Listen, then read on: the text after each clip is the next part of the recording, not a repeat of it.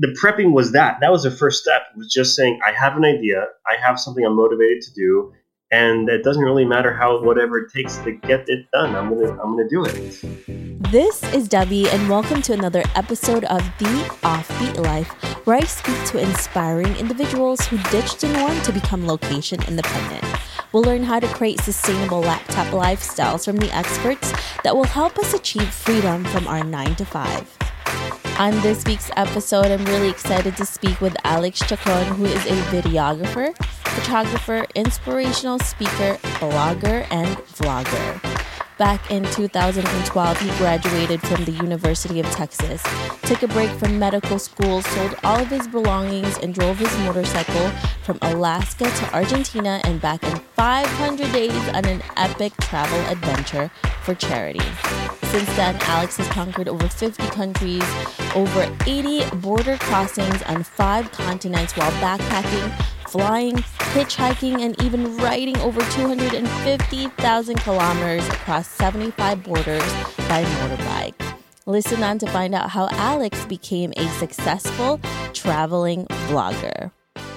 Hey everyone, thank you so much for joining us. I'm here with Alex, who is the founder of Conquer the World. Hey Alex, how are you? I'm pretty good, Debbie. Thanks for having me on the program. Thank you so much for being here. So before we get to all of the things you're going to tell us about your journey, can you tell us a little bit more about you and why you live an offbeat life? Absolutely. So my name is Alex Chacon. I was born in Texas, in El Paso, and I was in medical school. I was going to do the whole thing of being a doctor and the whole deal. And then one day I decided to kind of discover what the world was like, what was out there, and how people were surviving. So I decided to jump on the motorcycle and drive from Alaska to Argentina and back in 500 days. Had a blog. The blog became YouTube.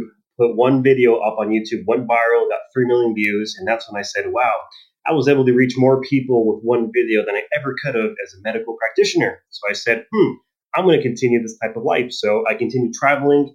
I made my next video, which got 14 million views on YouTube, and then eventually went worldwide, put me on Good Morning America, put me on CBS This Morning, live interviews on Fox. And I said, wow, this video now reached 200 million people worldwide. And I said, there is something very deep and profound about what I'm doing, and it's time to share it in a very unique way. So that eventually just became blogs and more viral videos. It became cinematic productions. It became inspirational content. It became Instagram. It became Facebook. It became mini videos. It basically has now become just me living an epic life and being able to share that with people and showing people how to do it themselves and motivating, inspiring, and bringing people along into my very off the beat life. Well, that was a really awesome journey you had, especially since you were pretty much prepped to be a doctor and go into that field. What was that transition like? Was it very hard for you to make that decision once you figured out that you really loved what you were doing with video and your blog?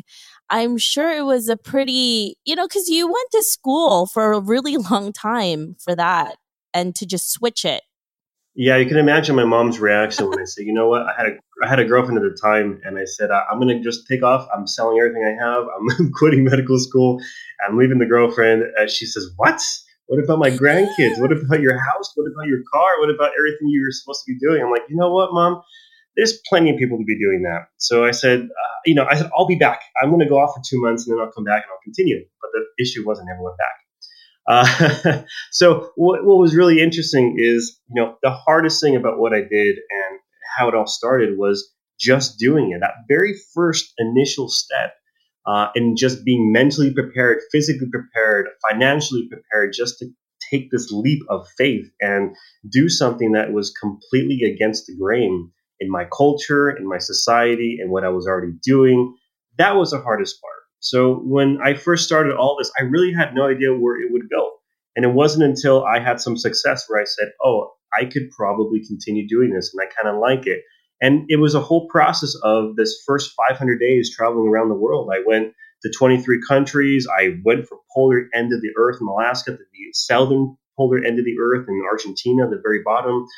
And it took that entire process to figure out photography, to figure out videography, and figure out that I actually liked it. And I like sharing a unique adventure, and people were being inspired by me. They were following me. I even had people donate to me back then, $1, $2, or they would find me on the road, or they would hear my story, and they would want to have a meal with me. I would meet families. Yeah, it was incredible. Just the support and what I was doing somehow made sense for those around me and myself. So that's just kind of how it all kind of began and what it transpired to. There's so many things. There's a lot of up and down that goes along with this type of lifestyle. And obviously, we all like to watch you go through it, through all the pain, through all the good things. But there's a lot of preparation that comes with it too. How did you actually do the prepping before you started this long journey of traveling all over the world? And not just preparing, obviously, for physically, but also mentally for all of this. Yeah, so I think the hardest thing is the mental preparation. And for me, it was, when I was around 9 or 10 years old, even younger, I believe, I was at school and I would see a globe. And I would look at the globe, I'd be like, wow, this world's very, very big.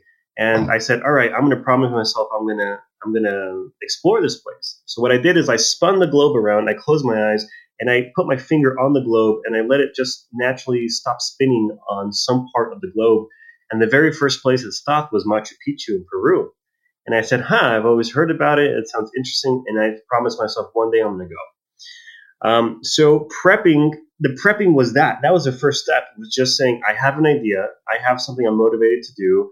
And it doesn't really matter whatever it takes to get it done. I'm gonna do it. So the mental preparation was the hardest part. And then obviously I was telling my mom, I'm doing this, and whether you like it or not, it's going to happen. So I had to build up the courage from a young age up until the 23 years old I was, to have the skill set, to have the survival skills, to have the education, the knowledge, to kind of be comfortable enough in my abilities to say, okay, I'm going to go off into a world. I may not speak the language. I may speak the language. I may not be able to communicate, or I may have the medical knowledge, or something's going to happen that's going to not be good, or I'm going to get robbed. So basically, I said, I am ready for any eventuality. I said, if I get robbed, this is plan B. If I get sick, this is plan B. If this happens, plan B. So getting prepared in that respect really allowed me to say, okay, cool. I know how to change a tire on a motorcycle, and that's the basic mechanical skills I have, and I think that's enough. And same thing with personally. I say, well, I know how to survive this, and how to cook food, and I'll be okay. And along the road, the basics really helped me out. And then I learned along the road all the little more detailed, intricate things that have made me the man I am today.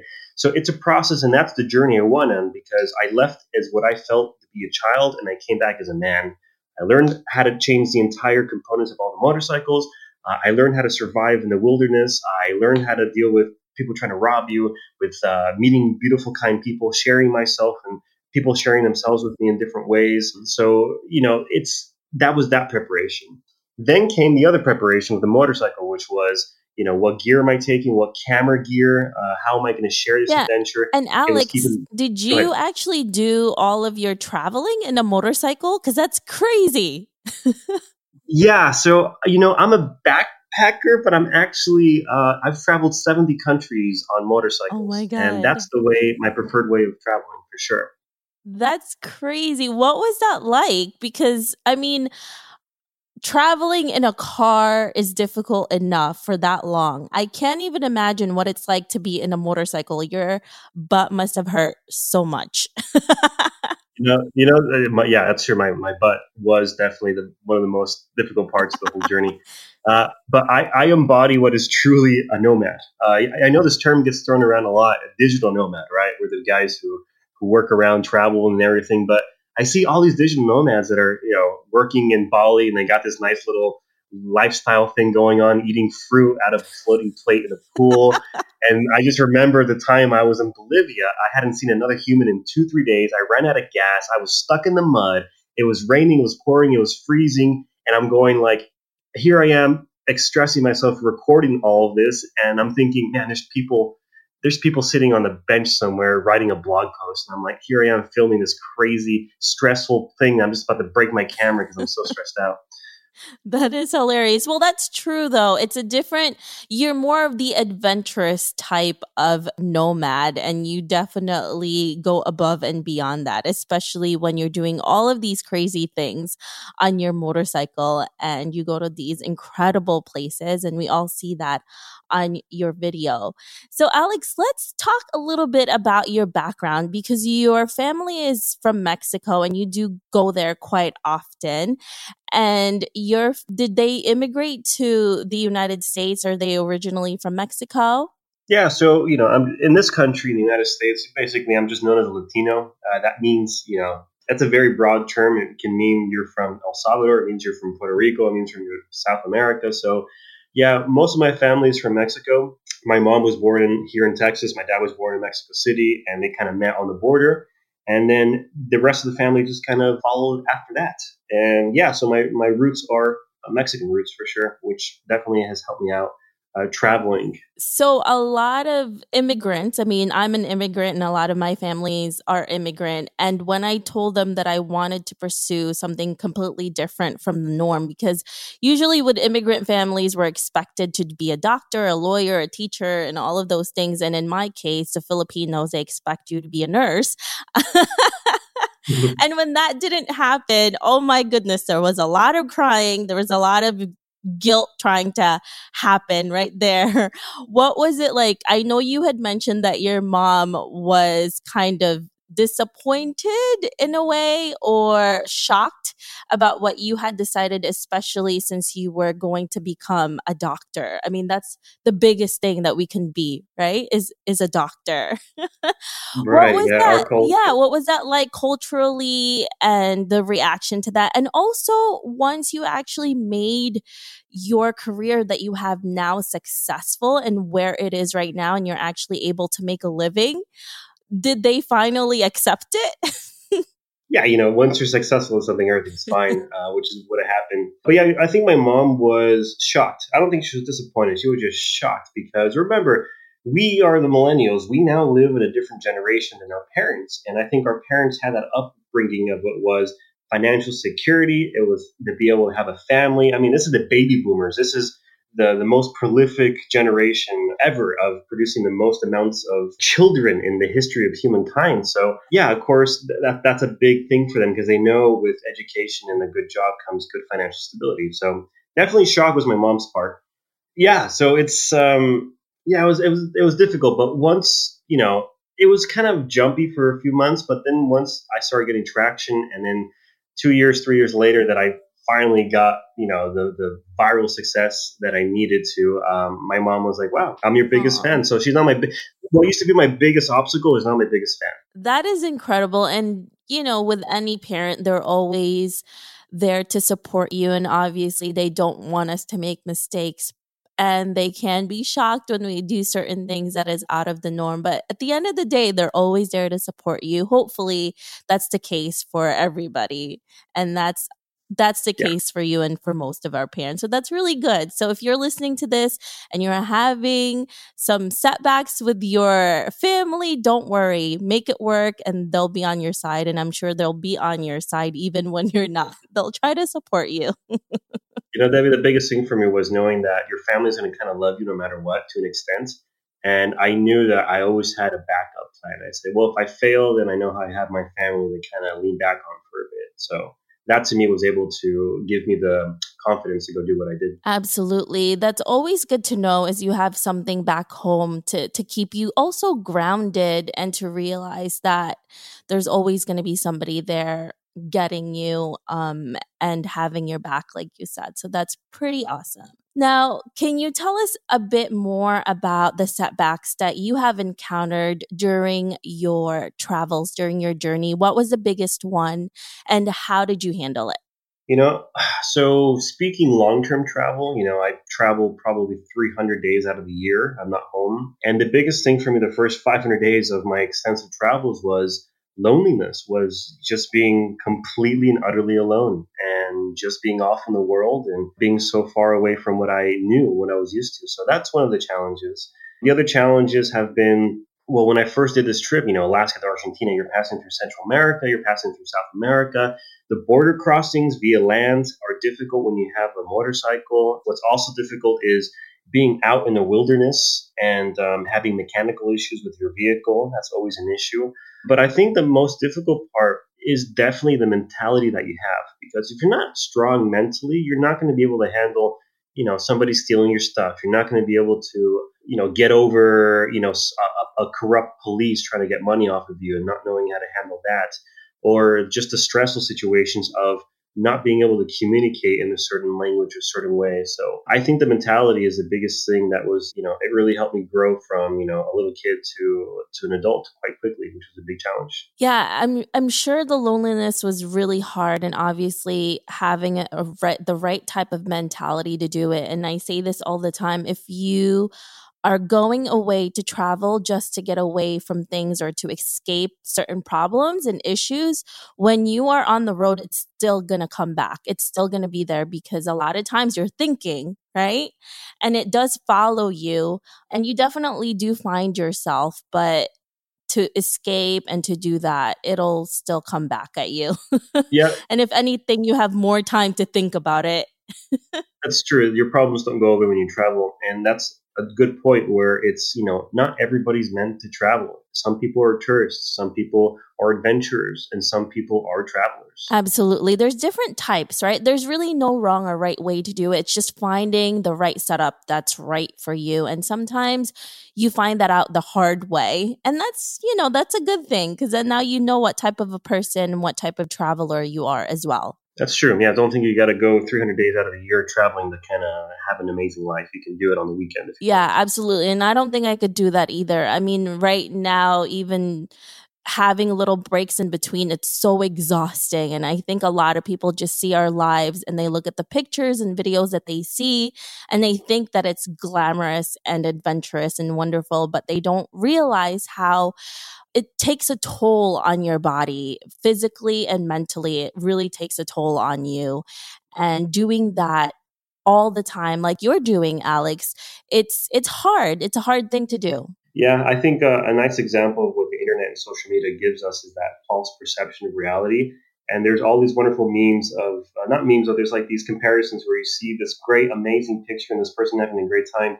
Then you see somebody who sees this person and takes a candid shot, and they show that this person maybe not be in the same physical condition that their pictures are showing, or that the sky is not the same color, or it's over photoshopped. So it's really funny to see the comparisons between what the reality of this whole life and situation is to what we represent and showcase, because that's what people buy, that's what people sell, that's what works the best in our society. Absolutely. And honestly, we all want to see those things, especially for someone who is in their 9 to 5. They want something to look forward to.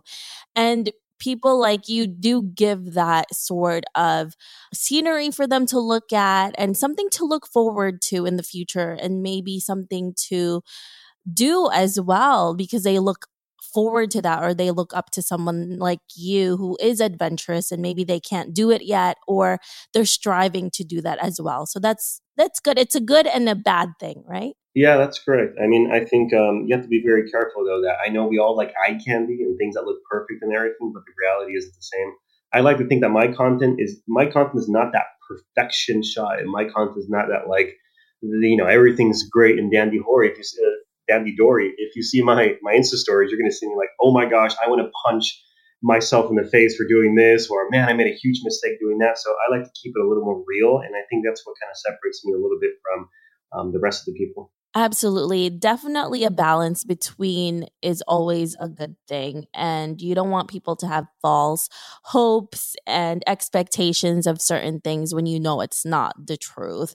So it's always good to do because people will listen and they will follow what you're doing. So that is a good thing to know. That's right. Well, you know what? That's all nice and fun and everything. But, speaking professionally, the videos that get the most views are the nice polished ones that seem like it's a fantasy. So you got to be careful to not lose yourself in that environment. Absolutely. Absolutely. And it's a downward spiral from that because there's so many people that look at that and really believe it's the truth. It's not, guys. It's not. Very true. So, Alex, let's talk about how you were actually able to create income when you first started your career, and how do you continue to create income today? Yeah, so when I first started, the first 3 years was no money. It was me using my savings for 3 years, is what it was. And somehow I was able to do it. I was eating canned beans on the road. I was camping everywhere. I was doing couch surfing. I was meeting people randomly. I was sharing costs of hostels, of rooms. I was sneaking into to national parks, sneaking in late at night, leaving early in the morning. Yeah, so I was doing everything possible not to spend money. And that allowed me to travel for a long time. And that created a lot of content for me. So the way that money started coming in is, first of all, people would house me, people would give me food. I remember I was in Alaska and I was just driving. I saw this camper van and I stopped over and I saw a lot of scuba gear. And I asked the guy, "Hey, that looks like a really cool thing you're doing. What are you doing?" He's like, "Well, I'm going to go scuba with polar bears. I mean, with grizzly bears. Sorry, I'm going to go see their salmon hunting and everything." It's very cool. And I say, "Wow." And it says, "What are you doing?" "I'm doing a lot of storage." And he's like, "Wow, that's really cool." It's like, "Here, I have a bunch of food I'm not going to eat. You want it?" I'm like, "Sure." And he gave me a bunch of food. So funny enough, this guy was actually, I didn't know this until 2 years later. This guy his name's Paul Nicklin. He's one of the best photographers for National Geographic. You always see his stuff on polar bears and bears all over the world. I had no idea who he was, but he was just so friendly because he was kind of inspired by my story, just giving me stuff. So that was my first way of getting some sort of income. It was just survival food is what it was. Eventually, the blog, I had a few ads on the blog I used to write. So I got maybe, over the course of 2-3 years, I got maybe $500 over the course of 3 years on ads on my blog. Eventually, that became the videos, and the videos is really where the money came in. That's, this was back in 2014, so ad revenue was a little better for the YouTube video. So I got a good amount of money off my viral videos, which allowed me to travel for another year and a half. And then eventually the branded projects came in, and that's companies looking to work with you in some way, in some capacity, tourism boards, blah blah blah. And then also the income comes from selling licenses to my videos and my pictures for like commercials for Google and stuff like that. They usually find my viral videos and they license out 10 seconds to 3 seconds of the content. So that's one of the ways I produce financial stability. Yeah, it's been a long journey for you, and a lot of people will think this just happened fast and you received all of these successes and the viral videos really quickly. I mean, the one that really hit big was your selfies video that you took from all over the world, and that took a few years to do. It took, you said, what, 3 years? So it was a lot of work to do that. Yeah, if you go on YouTube and you search 3-year selfie, you're going to get my video on there, the first one. And yeah, it was not only, it took me about 2.5 2 years to film. Then it took me another 6 months to edit because I didn't know how to edit at that time. I just YouTube how to edit videos. And then was finding the song, which still took another 3 months. So yeah, it's a process. And that's what I like to tell everybody is if you think you're going to get online on social media and say, "Oh, I got this really great picture, it's going to go viral," it's most likely not going to go viral, and you're not going to start making money on social media and digital media within the first year, really. It took me, nowadays, if you really work hard, in a year, you can establish yourself, and then you can start making some good income. But it takes about at least a minimum of a year of investment on your end in content and what you're producing and creating traction to really, really start seeing the payoff financially. Absolutely. It takes so much hours to do. And especially if you're still at your day job and you're doing this, maybe you don't have the financial stability to be able to hire someone to do your editing or writing, any of those things. It will take a long time for you to do that. So just beware that success doesn't come at a very low price. It comes at a very high price, and sometimes there's a lot of sacrifices you have to make in order to do it. But if you really love it, that's what's going to keep you going, even if you're not making money and you're exhausted all the time. I think the key word there is sacrifice, because it truly is. And here's the funny thing is that most of us who are on social media and have quite a good amount of success, I would say a good 70 to 80% of us all start because we have that one viral thing that picks up 50,000 views, 20,000 views. In my case, it was 2 million views. But you have that one initial spark and you say, "Wow, that's really cool. That makes me feel good. I was able to produce something that was great. People liked." And that's that first initial spark where you say, "I could do this," or "I can't do this." Absolutely. I mean, that's really what's going to keep you going, is that passion that you have. because it's not always pretty. And I mean, once you get it going, it becomes more stabilized. But in the beginning, and even when you have it going, there's still a lot of ups and downs. So it's just what you love about it, the process and the project you're doing as well. That's right. So, Alex, let's fast forward to 50 years from now and you're looking back at your life. What legacy would you like to leave and what do you want to be remembered for? Well, listen, I've always had this dream, and people ask me, why do you keep doing what you're doing? And I said, well, you know what? I'm inspiring. I'm making people think differently about their lives. We're in the very first generation, I think, that our passion can become our job. And, this way of living online and digitally wasn't available to us 10, 15 years ago at all. So it's really great that our generation is able to experience this type of life. And that's why our parents, again, going back to that question, weren't so much in agreement to what we do, because it's just an unknown territory. We don't know how this is going to play out. So 50 years from now, who knows what's going to happen? Who knows if this is going to fizzle out in the next 5-7 years, because social media is becoming very saturated. And in order to kind of, maintain your financial stability, you have all this other competition, you have all these other mediums of distribution, and it's all gradually changing. So who knows what's going to happen in 50 years, but what I do know that will stay is video, is visual stimuli, is a story. Storytelling has been around forever. So visual storytelling to me, I think, is the future, and it's where it's always been and it will always be to some extent.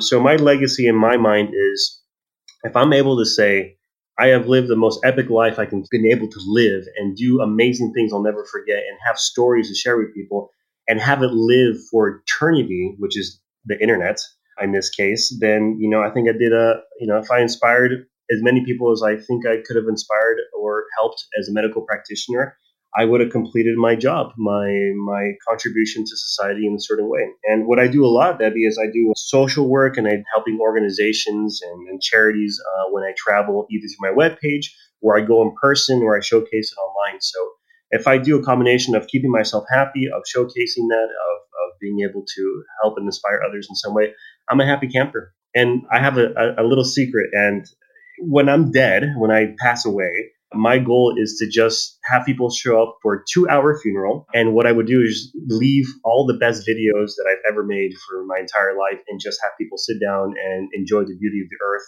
and the world and experiences I had for 50 years of my life, all through the digital media spectrum. That is going to be an epic funeral. Just like the epic selfie, I'm going for the epic funeral. Yeah, and it's really crazy because now in our generation, there's so many images and so many videos of us. I can't even imagine what it's going to be like 50 years from now and what type of mediums are going to come out, and also showcasing the work that we're doing now and just reliving all of that stuff, right? And seeing yourself as a younger person, what you did. Like, are you going to be super proud of that moment? Are you even going to remember it? Like, what's going to stand out? So it's pretty incredible where we are. And you're right. We are at a time where we can actually create a career from what we are passionate about. And before, when you were a creative, you were an artist, people always said you were going to be starving. Now you make so much money from it. It's actually the creatives that are making the most money. So it's pretty interesting. Yeah, for sure. That's the tables have kind of turned in a different way. I think what's really funny, I saw a statistic the other day and it said in 2 seconds, more pictures taken on a camera that are uploaded on the internet than I think there's ever been in the history of humankind, or something like that. It was something weird where it kind of makes it go like, wow, it's like, I wonder what's going to happen in 10, 15 years from now if we're doing that already. Yeah, it's crazy the amount, right, of content that's being popped out of everyone. Yeah, and that's a problem as well too, because we become so. What's happening is like the way the magazines used to happen. We used to see magazines, and we think people look like that, but they're airbrushed or photoshopped. They look like perfect. So we've just gotten so used to it now that we realize that, we don't remember that the actual image is way different in the true reality. And the same thing I think is happening with us now is that we're just consuming so much content at such a high rate that we're numbing ourselves and we're forgetting and we're now living. There's a great meme I posted on my Instagram this week, and it said, 15 years ago, we used to go to the internet to escape reality. Now we go to reality to escape the internet. And it's a really funny meme. It really makes you think because, wow, it's funny how things have twisted and turned so much. That is really true, actually. It's sad, but very, very true. And I hope it doesn't become like that all the time, but it has. So that's sad. It is. Oh. Well, hopefully, you'll find some little window of hope. And, if social media is your thing, that's great. And make sure to follow people that are authentic and true and organic and keep you a little grounded. Yeah. Well, hopefully, if there's anyone left out there. Yeah, you can just go to my page, and if you like it, and follow me because I can do some of that stuff. Follow Alex. There you go. A little shameless self-promotion there. Yeah. So, Alex, what are you currently working on that's really exciting to you? Yeah, so currently working, what this platform has allowed me to do is, make the jump to TV. I think that's a nice little avenue that'll always be around. So that's all my major things to do. But while I do that little thing of TV, I continually travel the world in different ways. It's not always on a motorcycle. And if I do on a motorcycle, I don't showcase the motorcycle as much. So you're going to see travels like, it's just going to, like I'm going to Mexico next week for 2 months, and I'm going to do great videos like, what $10 can get you in Mexico, what's a cenote and why you need to know about it, or, how to travel. Is Mexico safe to travel to? So, giving people resources and education and some sort of entertainment here in Mexico for the next 2 months is the next project. That sounds really exciting, and I can't wait to see all of those videos that you're going to be doing in Mexico. So, Alex, if our listeners want to know more about you, where can they find you? Yeah, so if you guys are interested in anything that I'm doing, it'd be great to have you along for the ride and the adventure. You can find me as Alex Chacon, that's CHACON, on Instagram, Alex Chacon Official. Facebook is Alex Chacon, and on YouTube, Alex Chacon. If you want to see my most viral video, which I suggest you do, it'll inspire you to get off the couch and maybe go out for a run or walk your dog, or even think about taking a trip for the weekend or for the summer. Just search 3-Year Selfie on YouTube and you'll find me. Perfect. Thank you so much, Alex, for being here with us. I really appreciate it. Baby, thank you so much for inviting me on the program, and can't wait to see you again on the road. Yeah. I hope you enjoyed this interview with Alex. Make sure to visit theoffbeatlife.com. Again, that's theoffbeatlife.com to get the extended interview with Alex, where he shares how to create a viral video on YouTube. Hey Offbeat family, I really appreciate you listening to this episode. I would love to hear more from you and what you think of the podcast. Suggestions on guests, topics we can discuss, or maybe you just want to be friends. Why don't we chat some more on Facebook at The OB Life, or send me a message at hello@theoffbeatlife.com. I can't wait to hear from you.